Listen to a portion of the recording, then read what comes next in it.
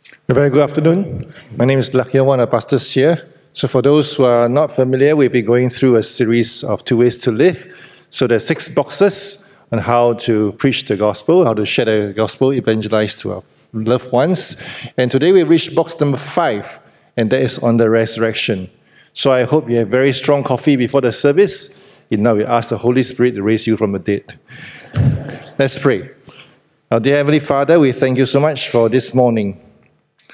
We do not take the peace of the land for granted, that we have a chance to open your word, to read, to hear the good news of what you have done for us, to reveal to us who you are. Help us then not just read and forget what we hear, but help us also to be transformed into your image. We ask all this in Jesus' name. Amen. So in the movie Gladiator, it's an old classic. The first slide. Yeah.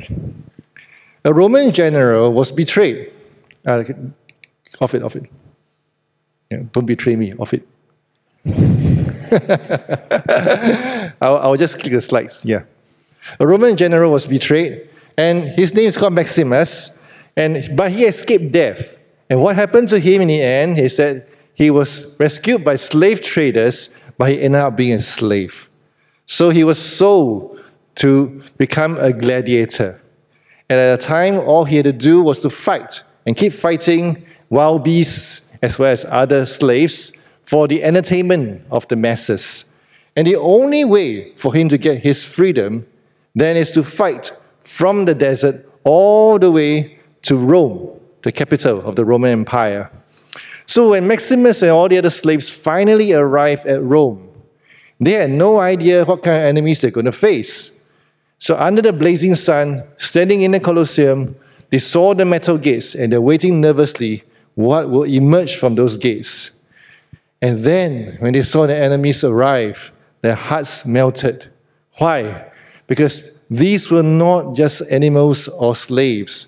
This is Roman soldiers, legionnaires, armed to the teeth, and they arrived not by foot, but in chariots, and fixed to the wheels of the chariots are blades.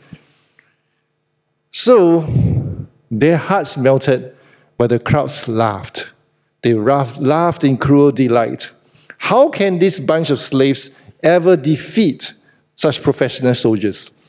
At this point, Maximus, once general, now slave, he raised his voice, he stood up and used his leadership skills. And he said, stay close, lock your shields together, stay as one. And so he said, the slide please. Thank you.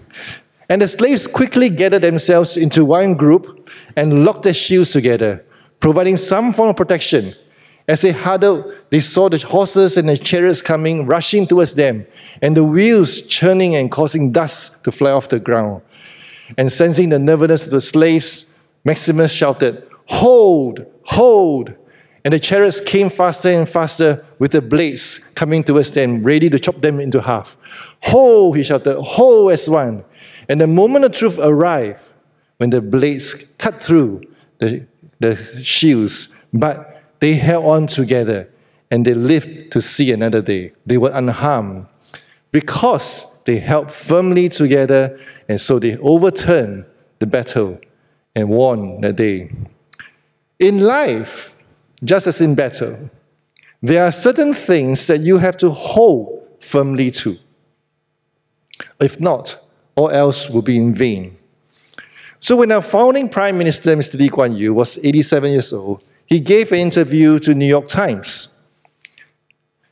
And he looked back at his years of nation building. They asked him, what was the one thing you held on firmly to throughout your whole career? What was the one thing? And his answer, social cohesion. Because to him, our society started with multiracial society from day one. And it cannot be divided by race, language, or religion. The moment for him when we lose that social cohesion, our nation will collapse. All will be in vain. So today I'm going to ask you a question. What about you? What are you holding on firmly to that you can't let go?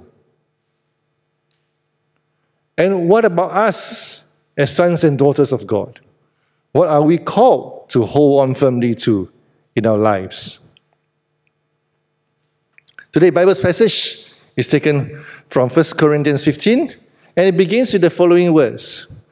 Now, brothers and sisters, I want to remind you of the gospel I preached to you, which you received and on which you have taken your stand. By this gospel you are saved, if you hold firmly to the word I preached to you, and otherwise you have believed in vain. For the Apostle Paul, a leader of the Corinthian church, he was reminding the believers they are to hold on to the gospel that he preached to them. Remind is actually a light word. It was more like a rebuke, because we see for the background of the letter, 1 Corinthians, the church faced multiple crises of disunity as well as sexual immorality. In other words, their lives did not reflect the gospel which they proclaimed that they believed. So they claim they believe, but in their lives they are moving on a head-on collision towards destruction. So what is the solution? Paul says, hold firmly to the gospel. Do not move from it. In other words, you must profess and live the same way. If you profess one thing, you have to bear fruit in your life as repentance. Otherwise, you have believed in vain. And interestingly, we see from verse 3 that Paul himself received the gospel. He did not invent it. And then he passed on to the Corinthians. Let's continue to see here, verse 3. For what I received, I pass on to you as of first importance. So since the very beginning of the church, the transmission of the gospel is from person to person. And everyone sitting in this room today has received the gospel from another person. Along the way, many people try to share with us. We are all recipients of the gospel. And as Paul has received it, he saw it as first importance to share it. And he shared with the Corinthians. So we ask, what exactly then is the gospel that is so worth sharing, that we have to hold firmly to? So in 2011, it's a very memorable year for Singapore, because we had two elections then, the general election and the presidential election. But for me personally, what was most memorable that year was the returning officer, Mr. Yam Ami. So to those who remember, it's this person who announced the results of the election with a robotic voice and a nasal voice, all through the night as the results come in. And then you see on TV, he always says the following words. These are the words that he will say. He said, pursuant to Section 49, Subsection 7E, Paragraph A of the Parliamentary Elections Act, I declare. And he continues this through the whole night, right? And so he explained later, because he had a fishbone taken out of his throat. That's why he sounded so robotic. But more seriously, what the returning officer announced every time was more important than who he was. Because what he announced is the arrival of a new government. For Paul, the apostle, what he announces through the gospel is the arrival of a new king, our Lord Jesus Christ. A new kingdom that doesn't rise and fall, a kingdom that will last forever, and a king that lives forever. So today, as we look at the content of the gospel, we will see what exactly is Paul announcing, and then we'll look at the implications of the gospel.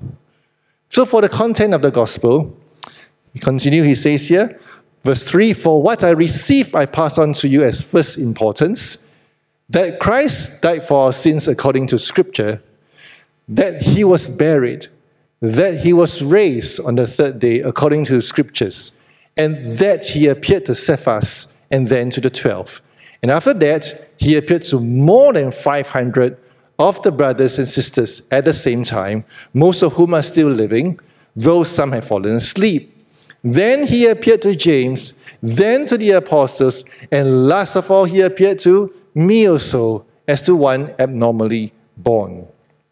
So we see here the gospel contains 4 major events, a golden chain of events. The first one, Christ died for our sins according to the scriptures. The second one, that he was buried.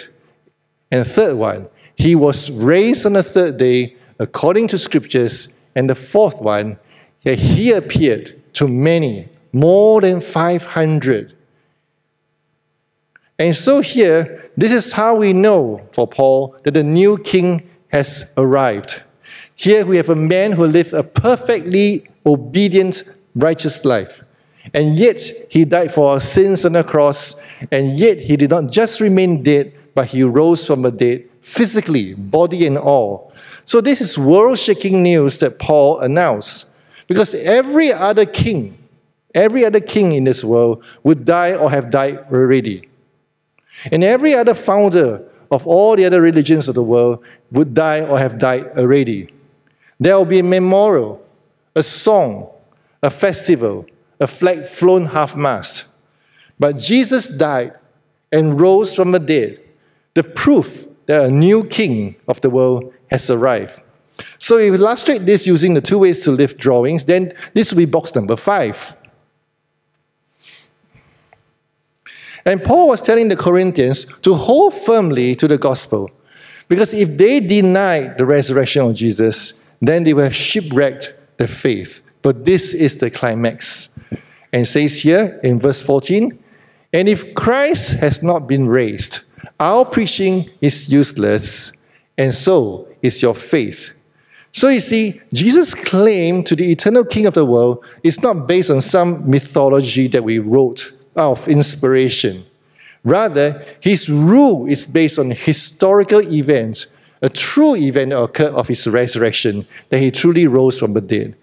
So in our recent presidential elections, the election votes were counted in the presence of the returning officer, as well in the presence of the 3 presidential candidates who witnessed the process. It was an actual event that was witnessed with eyewitnesses. So for Paul, the resurrection of Jesus was an actual event. That's not a myth. There were eyewitnesses, more than 500 of them saw with their very own eyes of the resurrected Christ. That's why he says in verse 15, because if Christ has not been raised, our preaching is useless, and so is your faith. Then more than that, we are found to be false witnesses about God. For we have testified about God that he raised Christ from the dead. So it's not an exaggeration to say that today, if we can prove that Jesus did not resurrect from the dead, then our entire Christian faith should be rejected. Then I should stop preaching and go down for my coffee and early lunch. But the truth is I have to continue because Christ rose from the dead. You see, for Paul, if we deny the resurrection of Jesus' death on the cross as meaningless, then there's nothing left for us in our faith. Because if he just died on the cross like any other person, how do you know that your sins are forgiven?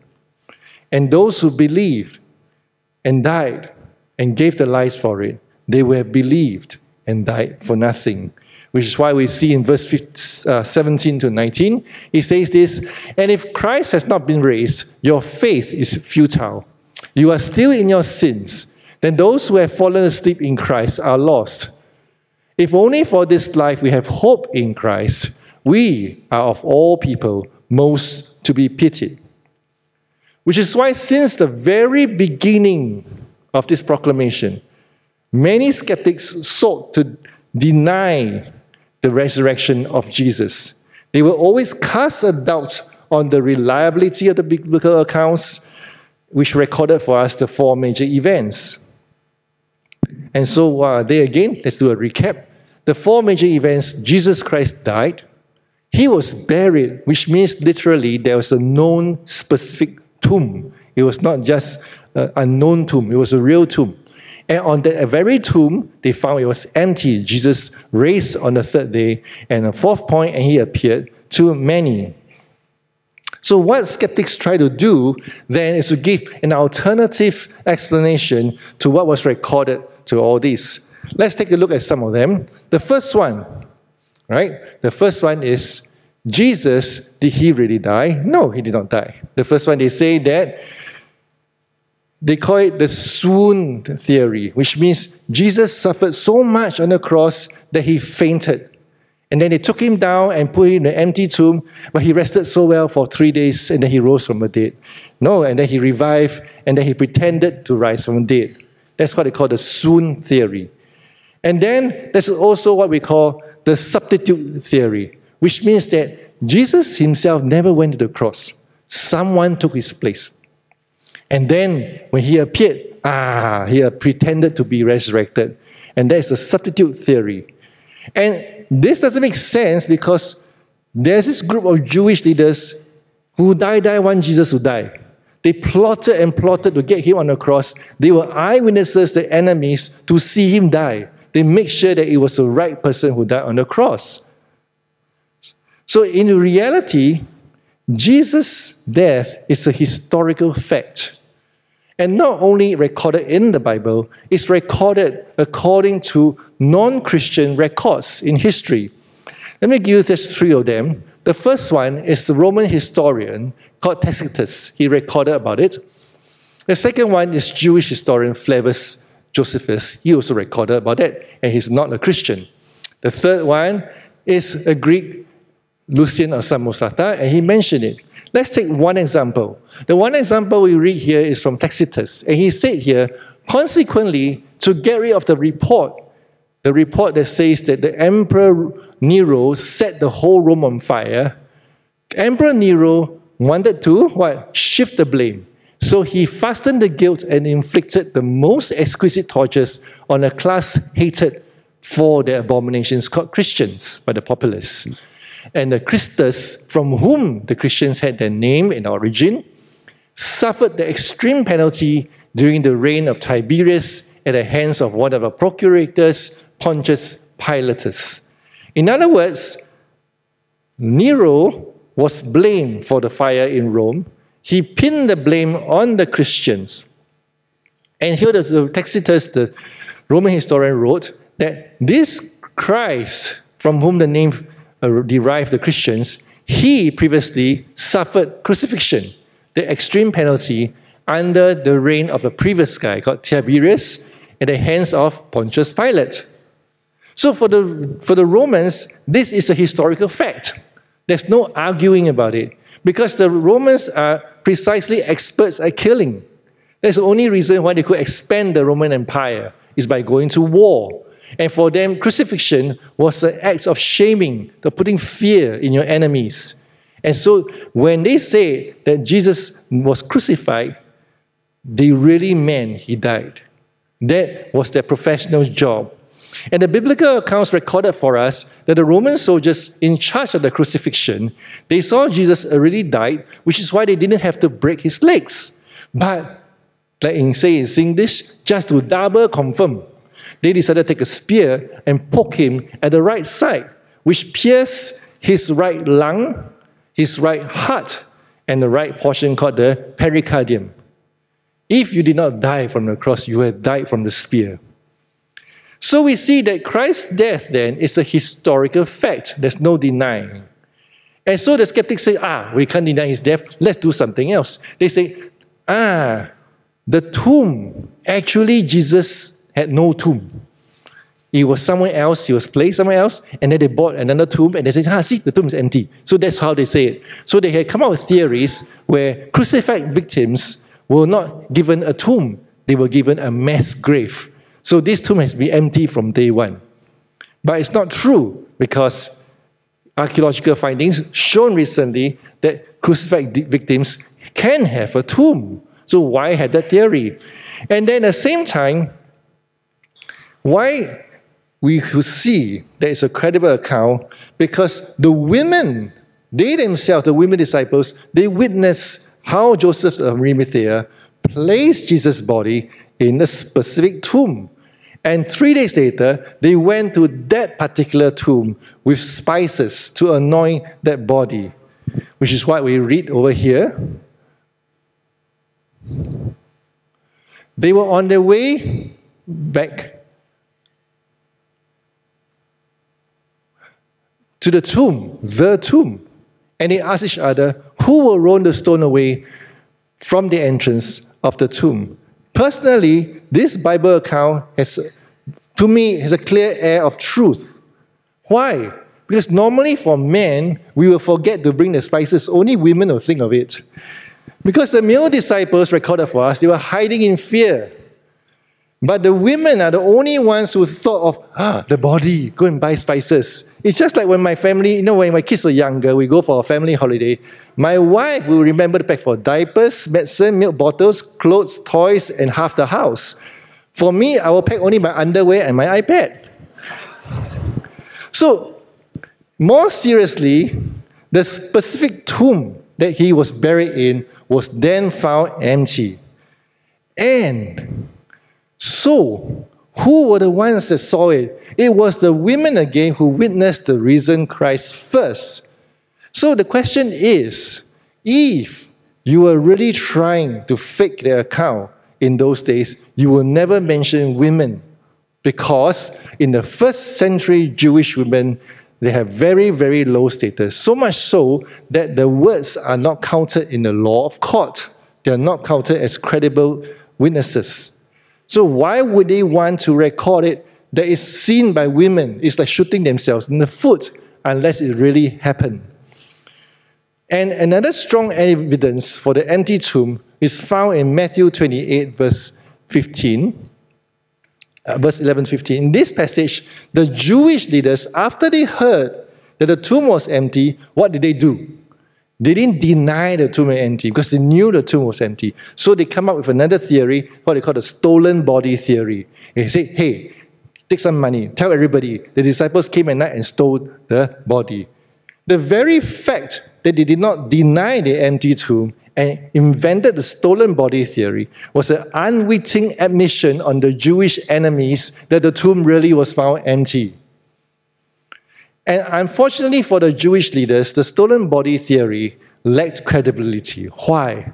Because the first to see were the women. They would have to overpower the Roman soldiers and shift across the stone that covered the tomb, which they estimated conservatively to about 1,000 kg. And so finally, if someone would really want to steal Jesus' body, why would he take the effort to remove the grave clothes first? After you overpower all your enemies and everybody else, shift the 1,000 kg stone, and then you go take away the cloth slowly, then you bring the naked body. No, because if you had stolen the body, you would just carry the body, grave clothes and all. The fact that it was removed, it just debunked the stolen body theory. So we have established then the credibility of the biblical accounts of the death, of the burial, and of the empty tomb. Now, how about the sightings of Jesus by more than 500 individuals? And so recently I saw on social media, it's quite funny. It's a screenshot from a mockumentary. This show host, she was making a fake documentary about Shakespeare. And so she says here, you say this is the actual school Shakespeare probably went to. So school in Shakespeare's day and age was vastly different to our own. That's why you say, well, why is it different? She said this, it's because in fact, schools then were far easier because they didn't have to study Shakespeare. So I had a good laugh reading this clever satire. Then I thought it was really a brilliant example of how modern people tend to do history, how we analyze the past. What do I mean? We use our modern context and superimpose onto the past. For example, here the show presenter, she had her own personal experience of suffering under Shakespearean English, right? There's no more hope for us colonized people. And so she presumed it would be easier to study when Shakespeare had not written his works. But this is far from the truth, because in reality, schools were much harder then. Why? Students had to spend whole day, 6 days a week, learning classics in Latin, plus Greek, plus French, because English was worth nothing then. And then, so Shakespeare's style of writing in English was because he was influenced by Latin writing methods, the rhetorical methods, which was very common to the educated people then. But for us who do not know Latin, it's very hard to appreciate Shakespeare. And secondly, to connect with his audience, Shakespeare wrote about things that during those days they would have understood. It's common current affairs. But for us, we are so separated by time, we do not know what he was referring to.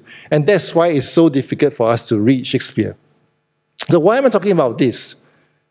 Because when it comes to explaining away the resurrection, the sightings of the resurrected Jesus, modern skeptics, they like to use modern psychology to come up with what we call the hallucination theory. What this means is, in this theory, it's proposed that the disciples were so sad and depressed after the crucifixion that they wished to see Jesus again. And so they begin to imagine a resurrected Christ. And for modern people, we appreciate this because we have already used psychology to we secularize our world and to explain away all supernatural events. And just like in the Shakespeare example, then we superimpose our modern context on the ancient way and say, see, those people then they don't have modern psychology, right? They must be very ignorant. So they wish for resurrection, so they saw the resurrected Christ. But the truth is really, really far from this. Why? The problem of this theory lies in the assumption that people of those days believe in resurrection. Why we say resurrection here, we're saying about a dead person coming to life, body and all. It's not the same about seeing a ghost. We're saying the same person rose from the dead and come back. It means the undoing of death. It's like I'm walking halfway and a mosquito flew and then lay on my cheek and I killed the mosquito. My wife helpfully came to my computer, pressed Command Z or Control Z, and then the mosquito became alive again. No, it's not possible, right? It's not possible. No one will believe it. Just as imagine if my dad passed away, my dad did pass away, and 3 days later I told my mom, Ma, 阿爸回来了, nobody will believe in resurrection. And the same days, in those days, nobody believed in it. How do we see that? For the non-Jews, let's look at the Gentiles. This form of resurrection is ridiculous. At most, they say they will see a ghost. No one expected a dead person to come back to life. It was neither imaginable nor desirable. Please, you're dead, go to heaven. Why? When Paul proclaimed, just like we saw in Acts 17, about the resurrected Christ before the Greeks in Areopagus, what happened? There were those who heard it and sneered at him. And you may say, what about the Jews? Didn't they believe in resurrection? No, not all. Some do. And even if they did, it was a general resurrection. They believed that when the Messiah comes, all the dead will rise together at the same time. It's supposed to be a public affair, not a private affair. One man died and rose again. They don't believe such thing. So there's a concept that nobody expected nor wanted. So if they really, really wanted to hallucinate, it's not something they would dream up of. In fact, the disciples wanted a Messiah that was strong, could remove the Roman Empire, throw them out, but instead they saw that Jesus died cruelly, humiliated on the cross. That was why when the male disciples first heard of the resurrection from the female who came back from the empty tomb, they thought the women were talking nonsense. And then those other disciples, they refused to believe until they saw it themselves, like Thomas. And lastly, we had Paul, the apostle. He's a classic example of someone who was not sad at the death of Jesus, as someone who did not expect to see the resurrected Jesus, nor did he ever wanted to see the resurrected Jesus. And yet, he saw the resurrected Christ. And despite all this, he was convinced that Christ rose from the dead, that he joined the other apostles to tell the world about the gospel, and he had to suffer and risk their lives for it. In fact, they had nothing to gain. Most of them were killed for the gospel. So in short, the resurrection was not an invention to pacify depressed souls, nor the disciples expect the resurrection themselves, nor desire it, and let alone suffer for it. Which is why Paul wrote in verse 19, he says, if only for this life we have hope in Christ, we, of all people, most to be pitied. And then he continued, verse 29, now if there's no resurrection, why do we endanger ourselves every hour?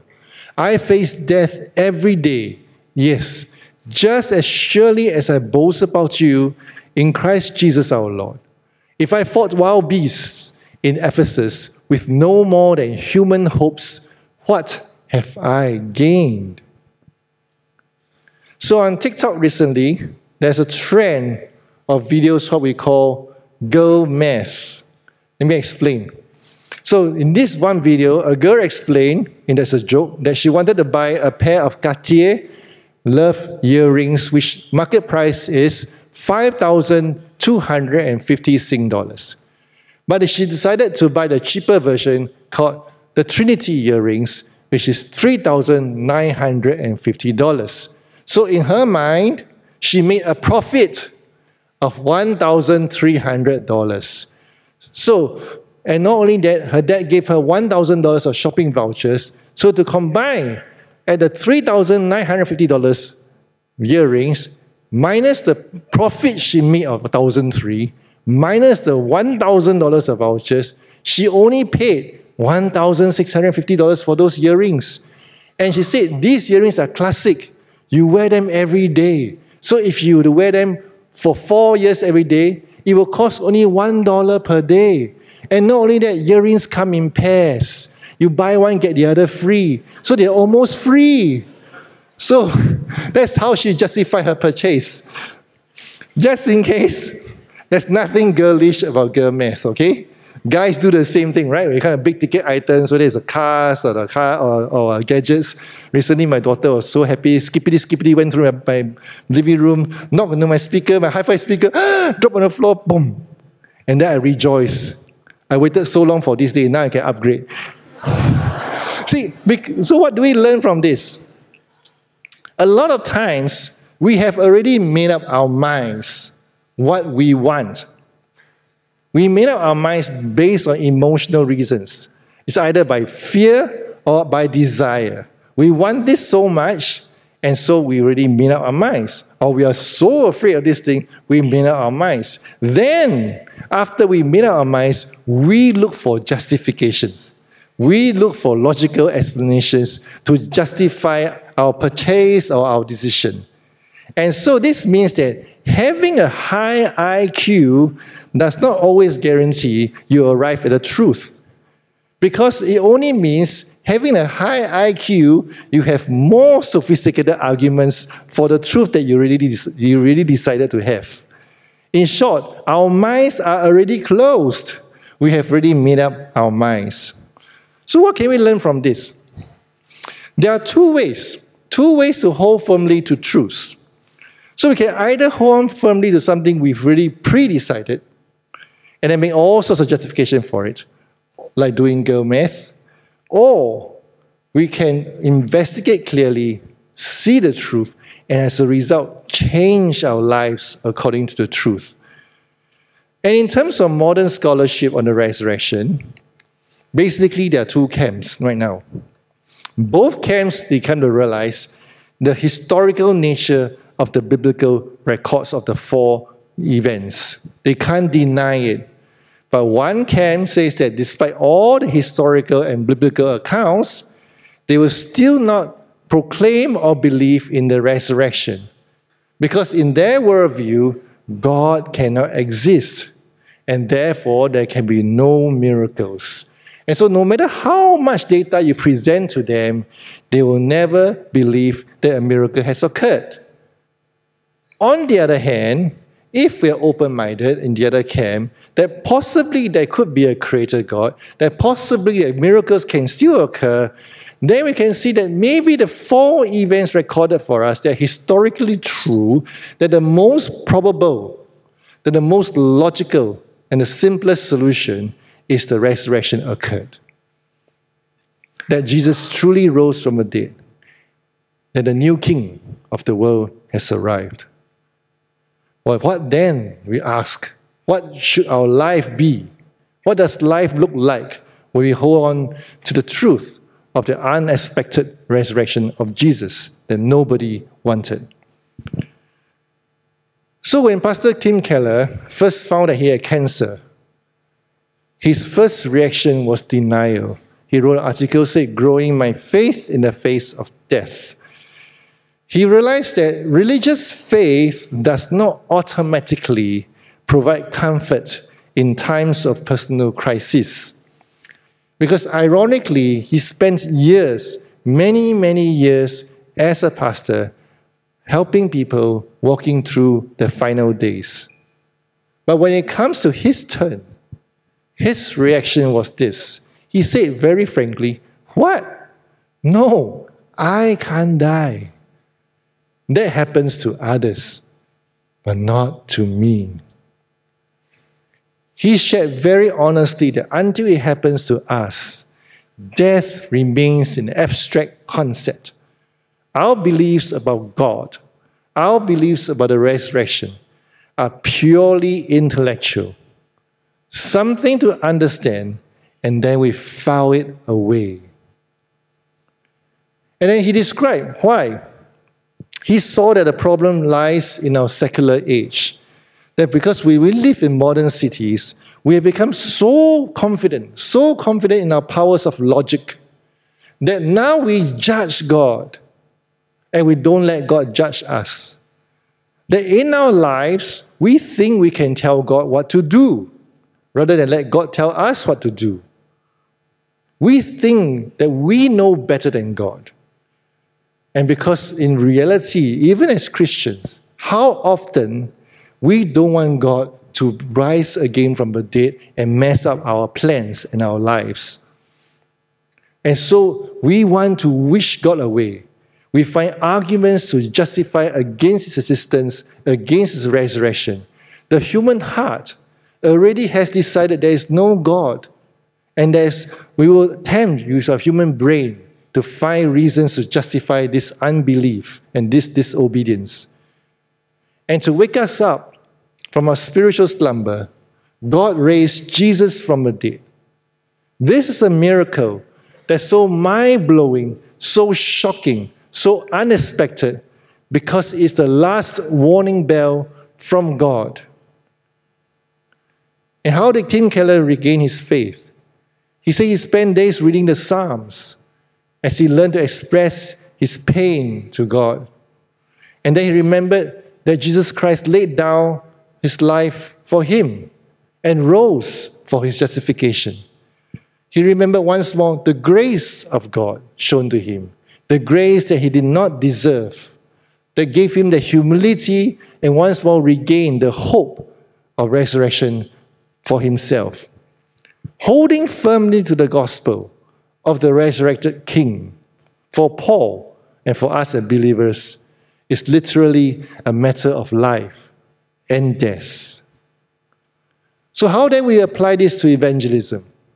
So clearly, sharing the gospel is not just about winning intellectual arguments. Because even if we're given all the good arguments, people might still not believe because they have already made up their minds. Instead, we should see evangelism not as an intellectual exercise, but as a spiritual exercise. We pray. It's about us becoming God's instrument to win over the hearts of men, both through reasons and both through our lives. Because the truth is, if you're being honest, I'm honest myself. Sometimes our friends and loved ones are not convinced by what we say because our attitude sucks. Because when people look at our lives, they say, "Are you doing girl math? Or are you really, really a believer of what you say? Do you truly believe in what you share? Do you believe in the resurrection in your life?" How does it look like?